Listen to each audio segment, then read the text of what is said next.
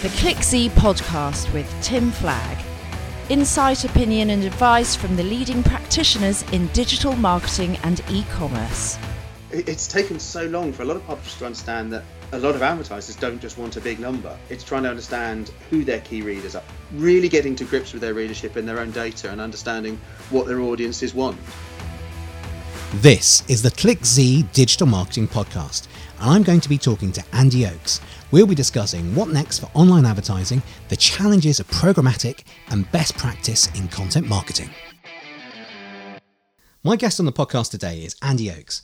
Andy has been a central figure in the UK media and digital scene for over a decade and is now Managing Director and co-founder of Blue Stripe Media, a PR and content marketing agency based in Soho, representing clients such as Propel, Byte London and Oban International. Prior to this, Andy was publisher of the now legendary New Media Age. He helped to launch The Media Briefing and latterly was the Global Managing Director and Head of Content at The Drum, where he also founded the Digital Trading Awards and Programmatic Punch events. So Andy, I'd like to welcome you to the ClickZ Digital Marketing Podcast. Thanks very much for having me. I'm really looking forward to it. Yeah, likewise. And you've got a wealth of experience and expertise and insight into the world of online advertising that I'm really keen to delve into and find out more about. But first, let's start off by finding out a little bit more about you. So I wonder whether you could just tell us a bit more about your story, bring it to life and tell us how long you've been working in the world of advertising and publishing, and then bring us right up to date and tell us a little bit more about what Blue Stripe Media does. Cool. Okay. Well, sadly, I started in publishing back in 1993, which was an awful long time ago, and actually had to be shown in my first week how to send emails, which was a worrying thing. I suppose things started getting interesting when I moved to New Media Age, which was part of Centaur, back in 2005. New Media Age really was the trade Bible at the time. It was a great time to be there because the first online advertising issues were starting to arise. We had a great team of journalists, and I think we really got to the heart of the problems. Funny, you can fast forward now, and half of the problems are still being addressed. However, from then, in 2012, I moved to The Drum. I was employee number 1 in London, and when I left, they had 52 people in London and offices in New York and Singapore. So I think I did a reasonable job for those guys as well. Yeah. Left at the start of this year, mainly because I didn't want to be the oldest man still in publishing, but also because I've always had this itch about starting my own agency, and it was time to scratch it. So that's what I'm doing now. Blue Stripe is an agency for the digital industry, and we specialize in PR, marketing and content marketing. The aim is to get to these guys who are so busy doing great work, they forget about marketing themselves. And there are a lot of those people around. And I also wanted to just kind of, loop back to what the title was you worked on at the beginning, New Media Age now. And I remember it back in the sort of late 90s, early noughties, I think, when it was first sort of coming out then. New media, doing sort of like little quotation marks, new media as it was then seems such a sort of modern thing. But actually now, if you were to call something new media, people wouldn't really know what you meant by that kind of concept. So what are the biggest changes that you've seen in your career that have happened in online advertising? Can you maybe just pull out 2 or 3 of the biggest changes? Yeah, of course. I mean, it's funny. At the time, our target audience was the weird bespectacled guy normally sat in the corner and nobody understood what he did. The digital marketing world was a strange, weird and actually quite a small place. These days, it's just marketing. That's what's changed. There's an acceptance. Sadly, I'm not sure how much has changed in online advertising. Yes, we've got better at doing it programmatically. Yes, the systems behind it are more complex and there's a load more money plowing through it. But I mean, as I've said on lots of panels recently, in 2005, if I dig out some of the old copies of NMA, we were talking about ad misplacement. We were talking about potential fraud. The sad thing is that as much as things have changed, they've pretty much stayed the same. With just more sophistication. Well, I'd love to dig into some of those themes a bit more as we can get into what is programmatic and what are the challenges specifically around that. But has there been a change in understanding of the best practice for digital advertising, do you think? Particularly the people in agencies and brand marketers as well. Have you seen them come on a journey? Do you think we were reaching a level of maturity now? Absolutely. I think the key to that is the bigger level experiences within the brands. What's happening there is that, if we go back to 2005, the reason people were using agencies so much because nobody within in-house knew what they were doing. It was a very hard, very tough and difficult to understand market. You fast forward 12 years from there now, and actually there are a lot more experience within brands. There's a lot more understanding, and there's a lot more demand as well. And demands in different ways. People are not only they have a demand to do these things, but also their understanding of the market has grown. So they demand a lot more results. They demand a lot more in terms of transparency, and they're demanding a lot more in terms of measurement as well. So actually, I think it's the brands have a huge role to play in keeping the industry on its toes and making sure that they're doing what they say they're doing. In agencies, I think things have changed slightly. I think actually in the last couple of years, more than most, the agencies have begun to understand that they need to open up a bit. The transparency needs to be there. You can't keep sticking things through your own systems, through your own trade desk, and ask and understand. You need to understand that people will question you nowadays because the brands are just so much more switched on. And it's interesting you mentioned, the role of the brands in driving that change. In the last couple of months, we've seen Procter & Gamble in the US really leading that sort of mission almost to bring greater transparency and accountability into the world of online advertising. I know last year and a bit this year, the IAB have been running a number of different initiatives as well, their deal and lean initiatives to try and sort things out as well. Who do you see as being the most important player in being able to bring in greater transparency and accountability? It will be driven by the brands, and you're starting to see this now, but probably not in the way that we expected. We're still going through the fallout of the Times investigation of Google's practices.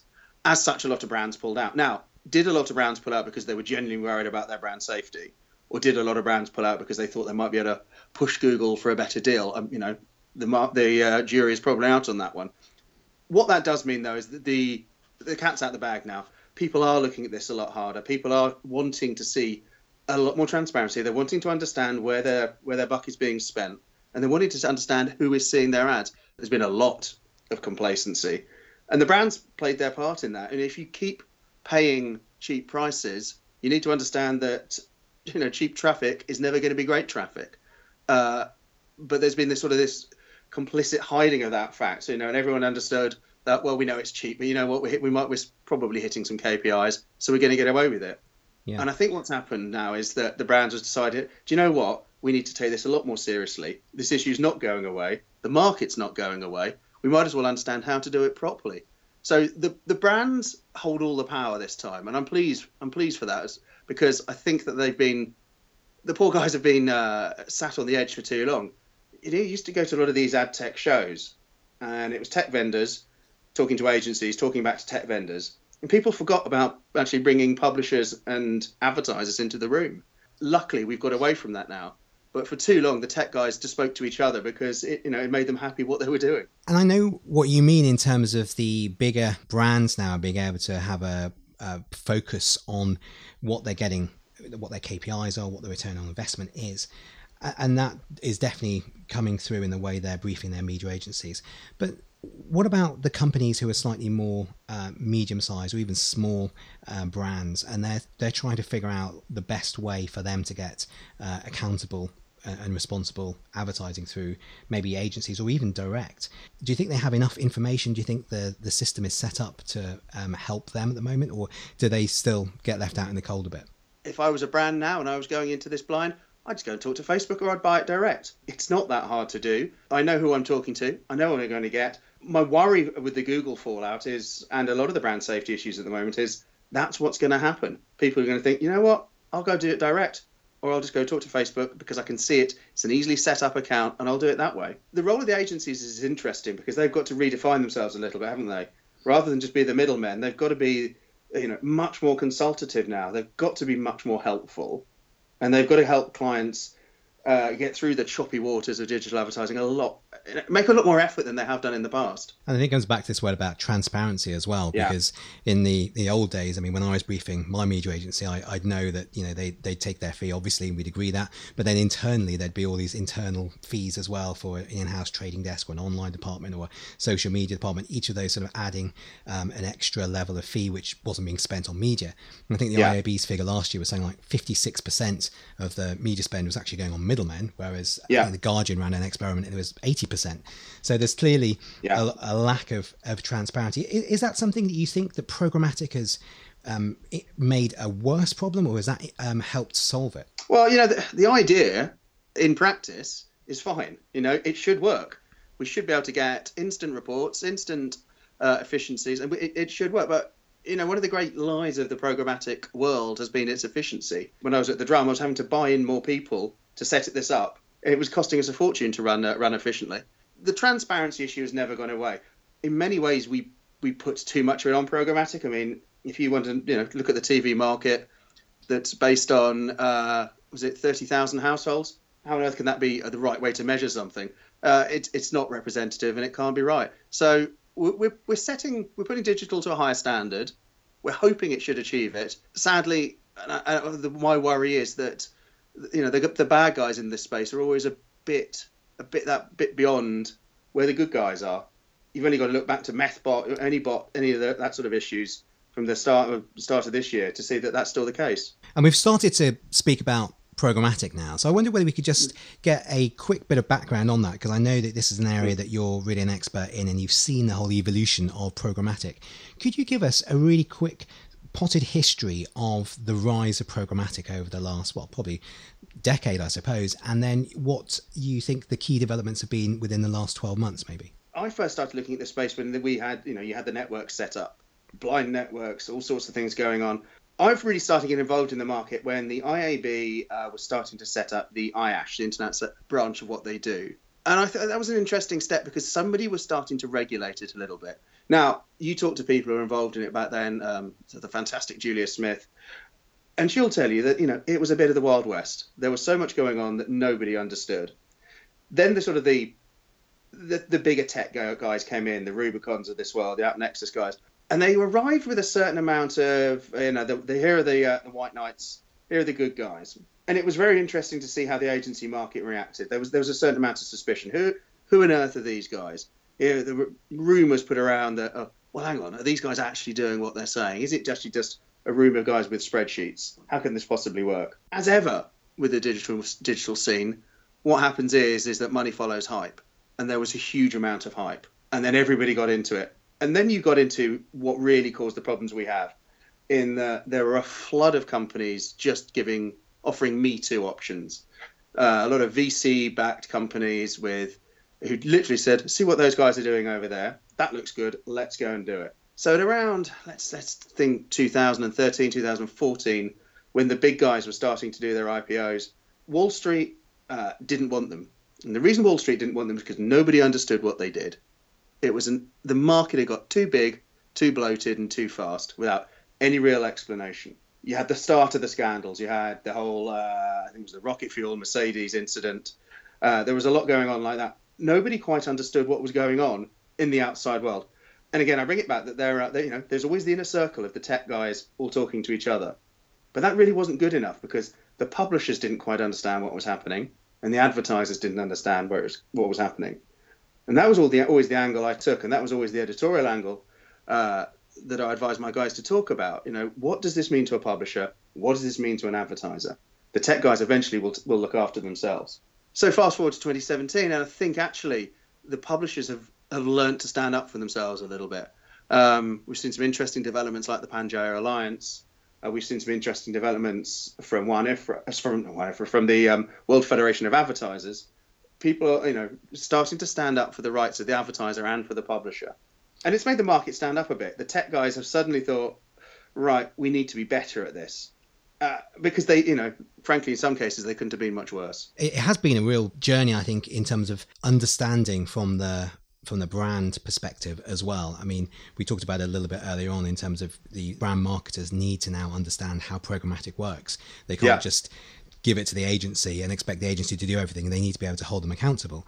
So do you think that over the last year or so, that brand marketers who are controlling the budget ultimately, that they really understand how programmatic works? I don't know if they understand entirely how it works, but I think they know the results they should be getting. And with the best of them, well, they don't need to know really how it works.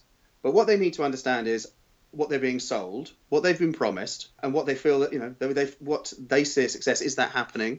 Is it not? Let's not overcomplicate things. At the end of the day, this is just another route to market. It's an advertising medium. It's a way to get their ad on a site in front of the right eyeballs.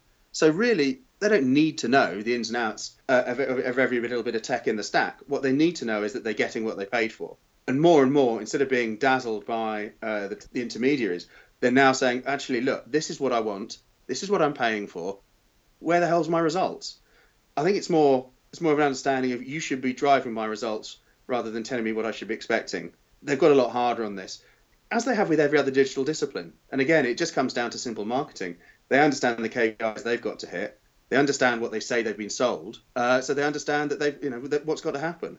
It's more just holding more people accountable. Yeah, I think you're right. It really comes down to the results which will come from programmatic. I mean, it's just another way of buying media at the end of the day. It's just another technology. That's exactly what it is, yeah. We'll come back and dive into programmatic a bit more and talk about what the future holds for programmatic in just a second, but we're going to take a quick break. Hi there, it's Tim here, and I've got a favour to ask. If you're enjoying listening to the Clicksy podcast today, could you please leave us a quick review? Just navigate to the review tab in iTunes or Stitcher and either share some stars or leave a comment. Not only would I be really, really grateful, but this also helps other people to discover the podcast. Thanks so much in advance. Now, back to the podcast. So before the break, we started talking about programmatic, and we were talking about the role of the publishers and how they've been partly the sort of the weaker party in this relationship and started to fight back in the last couple of years and really put together alliances and ways of showing the value that they have to advertisers. So Andy, I wondered whether I could get your perspective, because you're both sort of publisher and advertiser in a sense. What do you think are the really big challenges which the publishing industry has been facing over the last couple of years? The huge problem that publishers have been facing, I can name two, and they're called Facebook and Google, and they're insurmountable to a certain extent.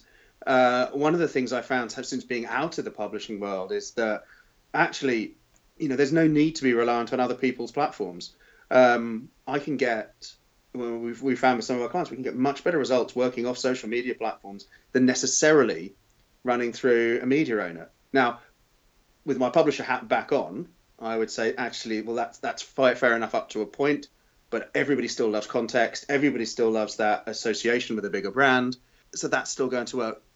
The problem that they're going to have is that no publisher really is going to maintain profitability and upward revenue projections on a pure online ad basis. That's just not going to work. And you can look at The Guardian, look at the New York Times, look at even the Daily Mail, or the Mail Online. It's never going to work purely on that. They're all suffering. Where they're going to win is looking at other methods, and all the publishers are doing that. You've only got to look at publishers looking very carefully at what they're doing on mobile. They're looking very carefully on what they're doing with native and their own content marketing. Most of the good publishers are bringing content marketing in-house. They understand that they need to be offering clients an awful lot more. Publishers have always got to stay one step ahead of the market. They didn't do for many years. They're getting there now. There's a lot of good, innovative publishing work being done. There's some really interesting publishers coming onto the scene. I would point to someone like Axios coming over from the States, who are in the political and tech sphere, who are doing stuff so well, charging a very big subs fee for a lot of their premium products. But these guys, they're scaling up quickly, but they're not advertising reliant. I think that's going to be the shift, isn't it? Being able to find probably more niche audiences, but they're much more engaged and much more focused around a particular area. Absolutely. I mean, it's taken so long for a lot of publishers to understand that a lot of advertisers don't just want a big number. And I've worked in media owners where someone will say, "Oh, we've got to get a big number. And I said, publishers have only in the last few years have started to understand that the big number is not necessarily the best number. It's trying to understand who their key readers are, really getting to grips with their readership and their own data and understanding what their audiences want. And there's been a lot of work done over that. And there's some really great examples, especially here in the UK at the moment, I think. Could you maybe share a couple of those examples? I mean, really interesting. You say that it's not so much about the quantity, it's more about the quality. Could you just break down what type of things you're talking about when you talk about quality? Well, let me give you two examples of publishers I look at, and I think that those guys do it really well. And one of them is probably slightly unusual because it's not one of the big guys. But have a look at what Incisive Media do in the B2B world. John Barnes over there is a very, very clever guy and understood this whole thing a lot before I think anybody else really did in the UK. And they've really segmented their markets. They understood the value of their data and really made very clever and informed decisions early on. Moving over to more the B2C or the consumer media, Dennis Publishing have just consistently got it right as well and hired great people. You know, you've got a great stable of people over there, people like Paul Hood, people like Paul Lomax, really clever switched on guys who know the industry very, very well. And then the third company I would always pull out, who just do things consistently well, they're innovative despite the market they're in, is the FT. They've always been slightly ahead of the curve. The way that they've, again, understood their data, but understood the value of their audience has been fantastic. Whilst they're in a slightly unique position, one of the things you can always take from the FT is just trust in the value of your audience, trust in the value of your data, and stand up and say, yeah, you know what, you will have to pay more because we know we're worthwhile. And I've admired them for a long time for that. And when you were talking about the audiences and getting that understanding of them, getting a deeper profile, obviously if you're a subscription site like the FT, then you're able to find out more information. Is there also now a move towards trying to profile the audience more to be able to, if you're a publisher, try and understand their interests and package that up as an audience segment which is more valuable, even though it might have a smaller base? Yeah, absolutely there is. And, you know, obviously people doing that in lots of ways. You know, a publisher loves it when someone logs in with their Facebook profile because all of a sudden you've dropped hundreds of points of data onto them. So that really works. But, you know, there are some great tech companies out there. Quantcast will be, as some guys, you know, if that's a thing you need to learn to go and talk to those guys. That's exactly what they've been doing. It's difficult for a lot of legacy publishers. I know it was difficult for us at The Drum, for us to get our heads round how we were going to do this. We'd never wanted to set up a paywall. We never wanted to do stuff. We never wanted to charge people for our content. And through a large sort of acquisition of data through our newsletters and through social means, we started to get a much better understanding of what the audience wanted. But, you know, you've got to get people out of their mindsets. You've got to understand that, you know, a lot of the smaller to medium publishers come from a print background. You know, they know a postal address, a job title and a name about someone. And that's all they've known for years. So getting people to understand, hey, look, we can develop a lot more richer data sets here has been hard. They are all getting better at it now. I think last year we saw a lot of people, a lot of publishers realizing that there was a significant challenge because of ad blockers, for example, taking up between 20 and 80% of the available inventory, depending on what the demographic of the title was. That seems to have sort of leveled off a bit. I mean, I know that, you know, there've been reports saying that's, you know, peaked at around sort of 24% or something.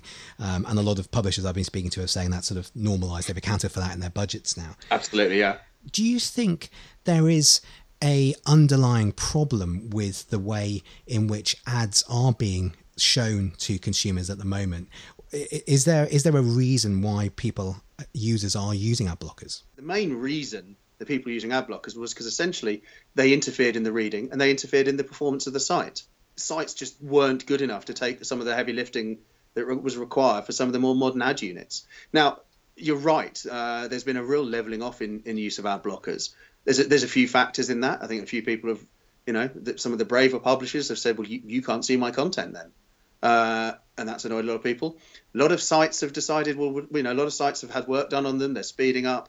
A lot of the ad formats are now served in a way so they don't require quite so much heavy lifting. It's not that, you know, the battle's not won. It's just the battle's got a bit quieter, I think. The ad blocking world is a strange one.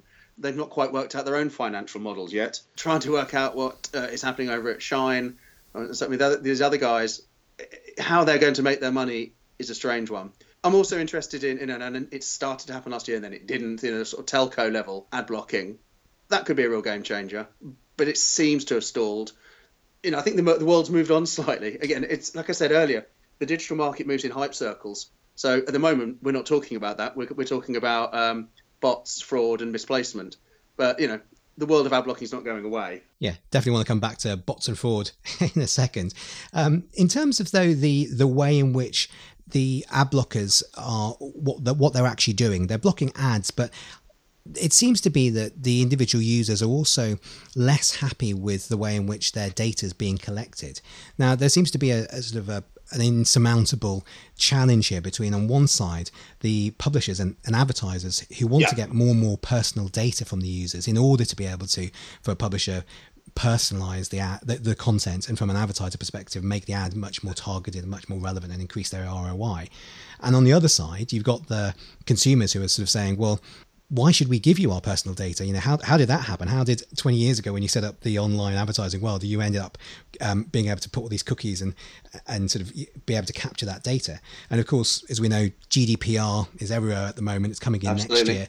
What do you foresee as the future of that value exchange, which is really at the heart of online advertising? Well, it's a heart and head moment on this one, Tim. My heart says that I hope people understand that journalism costs. Good journalism costs, and the world more than ever needs great journalists and great reporting, and that's not cheap. So I'm hoping that more people are thinking, actually, you know what? I'll look at that ad. I'll let them take a bit of my data because I want to read what these guys have written. My head says, actually, that's never going to happen too much. There are, maybe it has settled down to 18%, whatever it is.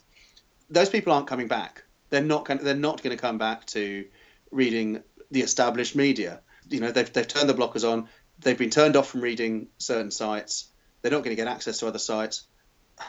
And then until media owners work out a proper subscription model that people will pay for an ad-free world, then that's not going to happen.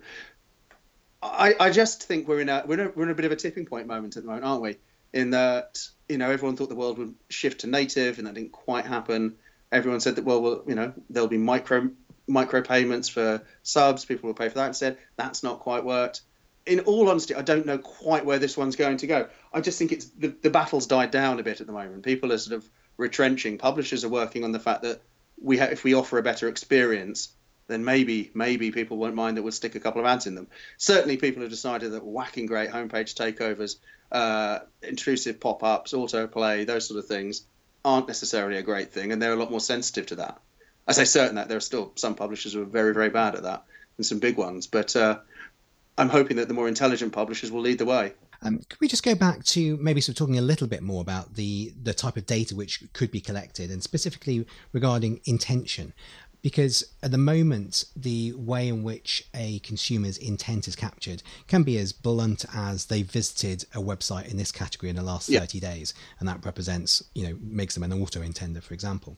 We're starting to see more and more types of data being layered into the ad exchange, coming in from, say, psychographical segmentations based upon personality types, or Experian type data coming in as well, or location data, all these other things coming in.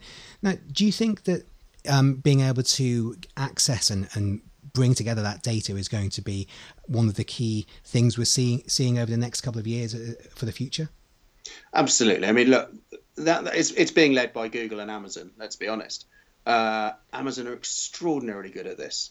They we get into a point. They know that I'm running low on my single malt, it seems, and are serving me ads for it straight away. Google as well, but it's very much within the walled gardens at the moment, isn't it?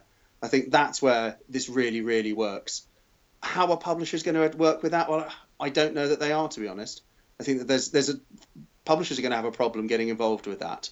I'm really interested to see how Google will work with this. I'm very much a fan of how they integrate the calendar and how they're integrating maps, how they're integrating shopping and searches into this data. I think that it's the big players will have to lead us through this one.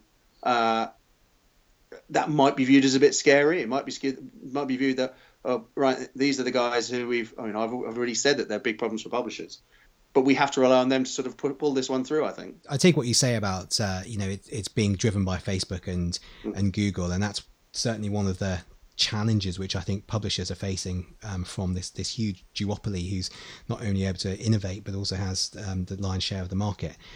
But if the publishers are able to point to the quality of their audiences, as we were discussing before, and they can layer on to that as well, an understanding of purchase intent Yeah. through getting some of these data. Do you think there's a role to play almost beyond native for contextual advertising on premium sites? Absolutely. When you're tracking a reader through the sort of content they're going through, when you're writing content, and this is a thing I've been finding recently, but when you're writing content, the intent is to drive people to a certain action.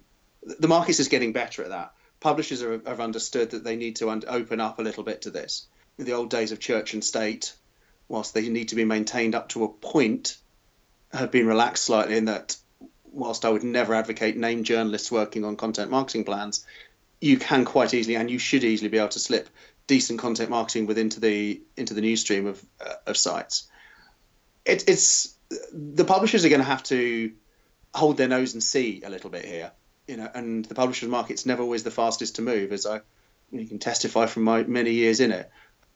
You're right. It is that added level of data that will make the difference. But at the end of the day, publishers aren't going to have a choice, really, are they? Because, as I've said, they're being so stretched financially in other ways that they're going to need to understand every advantage that they can drive. So just to then look towards the future, we've talked about quite a few different areas here. We've talked about how programmatic has been one of the main disruptive forces, even though it's just a technology over the last few years. And we've talked about data and ad blockers. Do you have any sense of what's coming next? What are the things on the horizon which advertisers and marketers listening to this should be starting to look into now? I think almost we're going back a few years, and a lot of advertisers looking now thinking, right, where am I going to put my digital spend? Am I going to invest it? Am I going to put it in the hands of an agency and say, go buy me audience, I'm not so worried about context? I don't think that's I just don't see that happening as much at the moment. We've not touched on it yet, but certainly at Adweek, not so long ago, fake news was everywhere. Now, do I want my ads appearing in that environment? Do I want my ads appearing in YouTube quite so much, given the issues we've seen there? I think what we're going to see is the rise of them. The marketers are becoming a lot more involved in the process from a context perspective and saying, and almost taking things back 20 years and saying, I want to work with defined titles. I want to work with known quantities. So whilst all the tech is in place, I think we're going to see actually a lot more human intervention and people saying, okay, that's interesting. I might not give someone much of my budget to programmatic though. I want to work with 5 key publishers. And that's a result of, sadly, where we've got it wrong a bit over the years. But marketers are going to take more control. Interesting. And I think that will ultimately lead to a better experience for the user. I hope so, yeah. We talked before about the fact that they're being sort of bombarded with lots of ads, and it's potentially one of the reasons why they're installing an ad blocker. But actually, if both the content and the ads are much more relevant to actually what they're interested in, then it's going to be a better result for everybody. But it's interesting as well how actually the social sites are working with that. As I said pretty much at the start, we've been working with clients and they've saying, well, actually, let's just work with this within the confines of maybe LinkedIn, but it's a trusted environment. Let's see, let's work with this. Let's create our content and see how this is going to work for us, and let's shut off the other routes to it. It's been a real interest in experimenting on almost platformless publishing, and to see the results you can get there. And that's why publishers are going to look and think, that's a bit scary. So what type of experiments have you been running there? I mean, you say you've been running experiments. Have they been to test the receptiveness of the audience or just performance? Can you give us a bit more background? All we've been doing is working with certain clients and suggesting to them that let's put out opinions in a way that you might think you'll work with a magazine, but let's really test the boundaries of what you can do with, for instance, LinkedIn. LinkedIn's had a bit of a renaissance over the last year or so, I think. I've certainly started paying a lot more attention to it, and not just because I was looking for a job for a while. It's much more because they're rewarding you for great content. Now, we all know, every decent organisation now has understood that great content has to be produced for social. Now, you can't just get away with hoping that your organic stuff will rise to the surface otherwise. It's just playing around, making sure that we're working with the right data sets, going to data sets that weren't necessarily your first choice and understanding how that's happening. It's really been right across the board. And because on a micro level, buying an audience on these sites isn't that expensive, and you can test quite relatively cheaply just to see whether you can get a better reaction. Back in the day, some of my clients, their traditional routes to market would have been, let's put this on campaign, let's put it in Marketing Week, and sort of hope it would do the right thing. We now know that marketers and the whole industry are reading so many other different sites, have so many different influencer points. They get their information in so many different ways. It's not really from the big titles anymore, although there's still a certain role for them to play. But it's understanding that you need to hit their audience wherever they might be picking up their information from, whether that be through social channels, whether that be through the mainstream press, whether it be through sort of some of the secondary levels of titles on the edge of the market, which are very interesting at the moment as well. Now, I know that marketing to marketers is actually quite a tough job. So when I was doing courses in marketing for IDM, and we're trying to get more marketers there, they are obviously a skeptical bunch because we're marketers. And that's very much the challenge I imagine you probably had when you were trying to get in front of them with the drum and in previous titles as well. So you really understand that B2B world. And it sounds like now you're using that insight with your clients at Blue Stripe. But I put the challenge to you, though, that what we're finding now, particularly on LinkedIn, is that there is so much good content on there that it's very difficult to stand out against all of that noise of quality. So what would you be advising your clients to do in that scenario? I would very much be advising them to undertake, do some testing, put a couple of £100 in a pot and just work out what you can do with some paid audiences, promote to the right levels, and go talk to LinkedIn. They're a much more receptive bunch than they used to be. Go and tell them, I want to hit these audiences. Tell me the right ways of doing it. For far too long, and clients I've had throughout the drums history, and they stick something on their own blog and couldn't understand why nobody would come to see it. And say, well, we don't think content marketing works that well for us. Well, no, because all they've done is you've hidden it. The world is no more build it and they will come.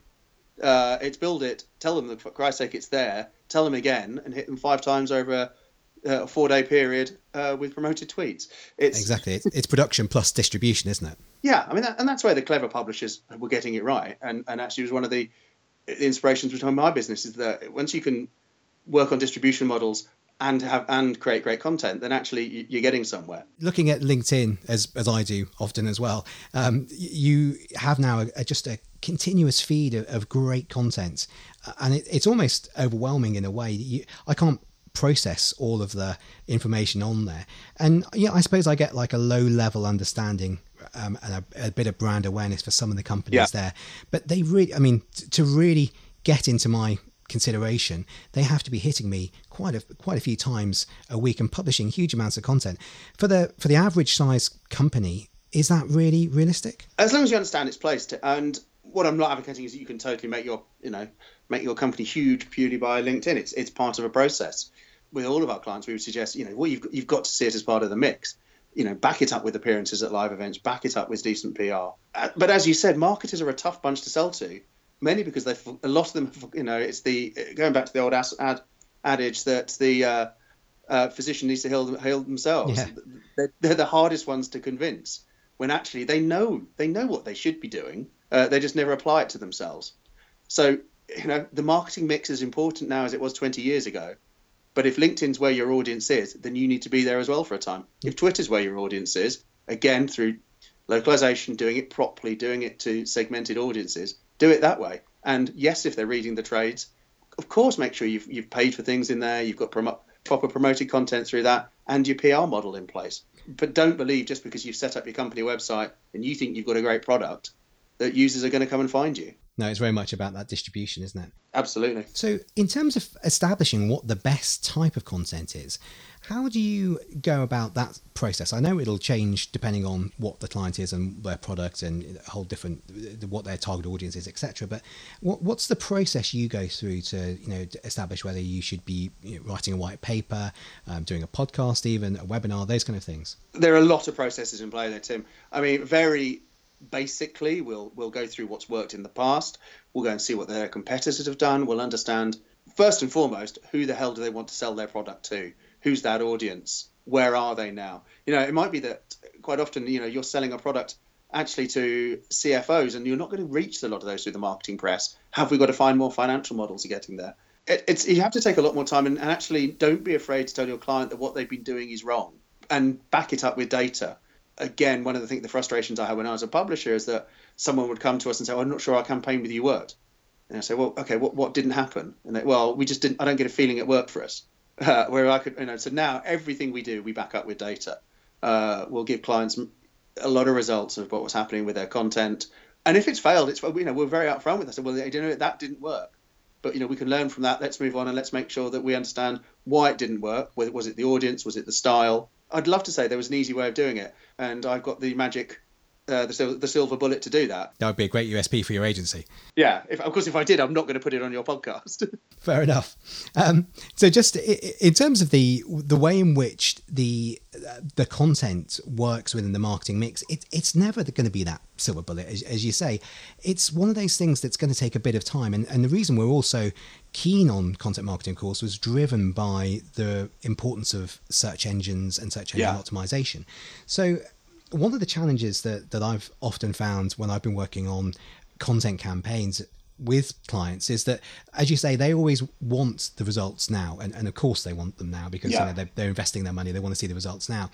And I think there's that stat from HubSpot, which says something like 63% of their traffic comes from posts which are over 6 months long.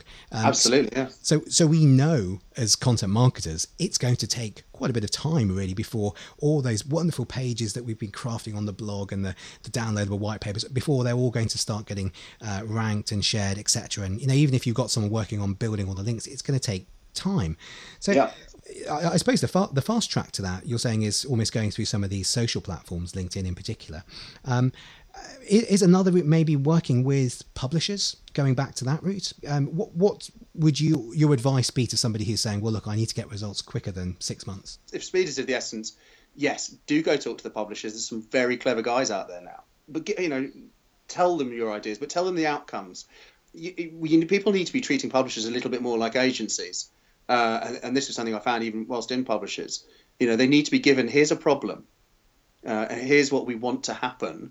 Now, I'm going to task you with a way of making that happen. Now, back in the day, years ago, we used to have creative sales teams, and but now content marketing studios within publishers are doing some really good stuff at working that out. And they're very good at understanding. The better ones will understand their audience very, very well. And also understand when a publisher gives you advice and they're saying, actually, we don't think that will work, listen to them. If they don't think that their audience will work for you, the better publishers will say, I'm sorry, we won't take your money on that because it won't work for you, which is very hard for publishers to do, especially in this day and age. But publishers have got to learn when they can't help, but offer different ways of being able to do it. Yeah, and I think that's a really interesting point. It goes back to what we were discussing earlier on in terms of the publishers have always had that relationship with their audience. And now, more than at any time, they have at their disposal the ability to capture data and to profile and really understand their audience in a much more effective way. So that's really, I suppose, the opportunity combined with their obvious skill set of being able to produce great content. Combine those together, they're in a very powerful position. Just thinking then about the future of the content marketing world, what do you see as being the big opportunities within content marketing? Obviously, you're quite excited about it. You just moved into that space with a new agency. So what are the things which you're excited about? I think it's that acceptance now. It's understanding where an audience knows it's being marketed to, but doesn't hate it. You can wheel out obviously examples about Red Bull and all those sort of things. But I'm much more interested to see how much smaller players are going to work with the real mix of channels available, and for readers to understand and viewers to understand, however, this is paid for, but the content level is as good as I'm reading. So in terms of innovation, I'm not sure how much there will be, but what I really want to see is quality levels going up. You want to see that actually content marketing isn't necessarily native advertising. There was about 2 years ago, there's constant argument, well, what is content marketing? What is native? Is it one and the same? Well, it's not, because I think native has certainly been caught up a little bit in the whole news, 6 stories you might want to read at the bottom of the comment section. Right. Proper content marketing is much more now about having to be of such a high quality that the reader will not blink when they get to it. And that's why you see so many ex-journalists in the field, and that's why you see some really great work coming out now. Because, I'm talking to people now, I talk to people and work with people who are writing as well, if not better, than some of the publications they're appearing in because of their track record. most of the big PR and marketing agencies will have an ex-journalist on staff to be able to guide them in that respect. Also, most of the publishers will have their own guidelines. The better publishers will anyway, about what their readers should see. So it's about everybody taking a bit of responsibility. From my side, in terms of my agency and working with my clients, I've got to make sure that quality level is very, very high because I want people to read it. And from the publisher's side, they've got to make sure that when it comes to them, that quality level is so high because they value their own readers. So whilst I don't have a crystal ball that'll tell us exactly what the new innovations will be, but I do know what I want to see happen. And so I say quality has to be driving everything. And it's quite interesting to see, on one side of the industry, the publishers are obviously under quite a bit of pressure from all the things we've discussed before about, the shrinking revenues. And a lot of ex-journalists moving away from those publishers, then finding jobs in this burgeoning content marketing space where all the money is going. So it's actually quite interesting to see both sides of that happening. Well, it is. I mean, just a very obvious examples that, I used to slave over writing my column on a weekly basis. And, when I finish this, I've got to go back to slaving on a piece of content marketing, which I'm taking as much time over, as much care over, but, making sure that my right message is within it. It doesn't take any less time and it doesn't take any less thought. And it actually sometimes takes a bit more skill to have to do. So, you do have to work hard at this. One of the things I wanted to ask about, for a lot of our audience who are listening to this, they might be either starting their career in advertising and marketing or just even thinking about maybe moving to a different part of it. What advice would you have now as someone at the beginning of their career in advertising and marketing about how best to get the right skills? What should they be doing? What should they be learning? Oh, you know what I wish I'd done right at the start is read. We've said a couple of times over the last hour, there is so much information out there. There's so much best practice. There's so much good stuff you can go and see. You go to so many events, so many people you can meet. So go and just soak up all that information that's out there. Secondly, don't be afraid to have your own opinions. Don't, just because a company has worked in such a way for a while, test it. I've loved working at the Drum where we brought in so many new young people who had great ideas, and we let them run with them. Sometimes they crashed and burned. Sometimes they were brilliant, but you've got to let people try these things. So my other bit of advice would be try and work for great people. Try and work for people who will let you try things and who will give you guidelines, give you advice, but ultimately aren't afraid to let you fail occasionally. I think that's great advice. So the last question then, Andy, I wanted to give you the opportunity to tell people how they can find out more about Blue Stripe Media and more about you. How can they stay in touch with you and follow you? You can follow me on Twitter. I'm at the hugely uncontroversial handle at Andy Oakes. You can find me on LinkedIn. The website, which will be bluestripemedia.co.uk. Brilliant. Okay, well, I think that's some great ways for people to be able to follow you and stay in touch and see all the developments as you're no doubt going to be pioneering in content marketing in exactly the same way you've been pioneering in publishing up until this point. So, Andy, it's been great to talk to you and hear so much. I've really enjoyed talking about the history of the online advertising space and being able to hear your story from, quite early days on there, right up to recently, and some of the really exciting things you've been doing in programmatic and now with content marketing as well. So thank you very much for joining me on the ClickZ Digital Marketing Podcast. Thanks, Tim. It was great fun. Find more episodes at clickz.com/podcasts or follow me on Twitter at Tim4Change. We'll be talking to more of our experts over the next few weeks. Until then, keep up to date with ClickZ and don't forget to review us on iTunes and Stitcher. ClickZ, the original digital business intelligence company, founded in 1997, providing best practice advice, trends and insight from leading analysts and practitioners to a global community of more than 300,000 digital marketing and e-commerce professionals. Thank you for listening and bye for now.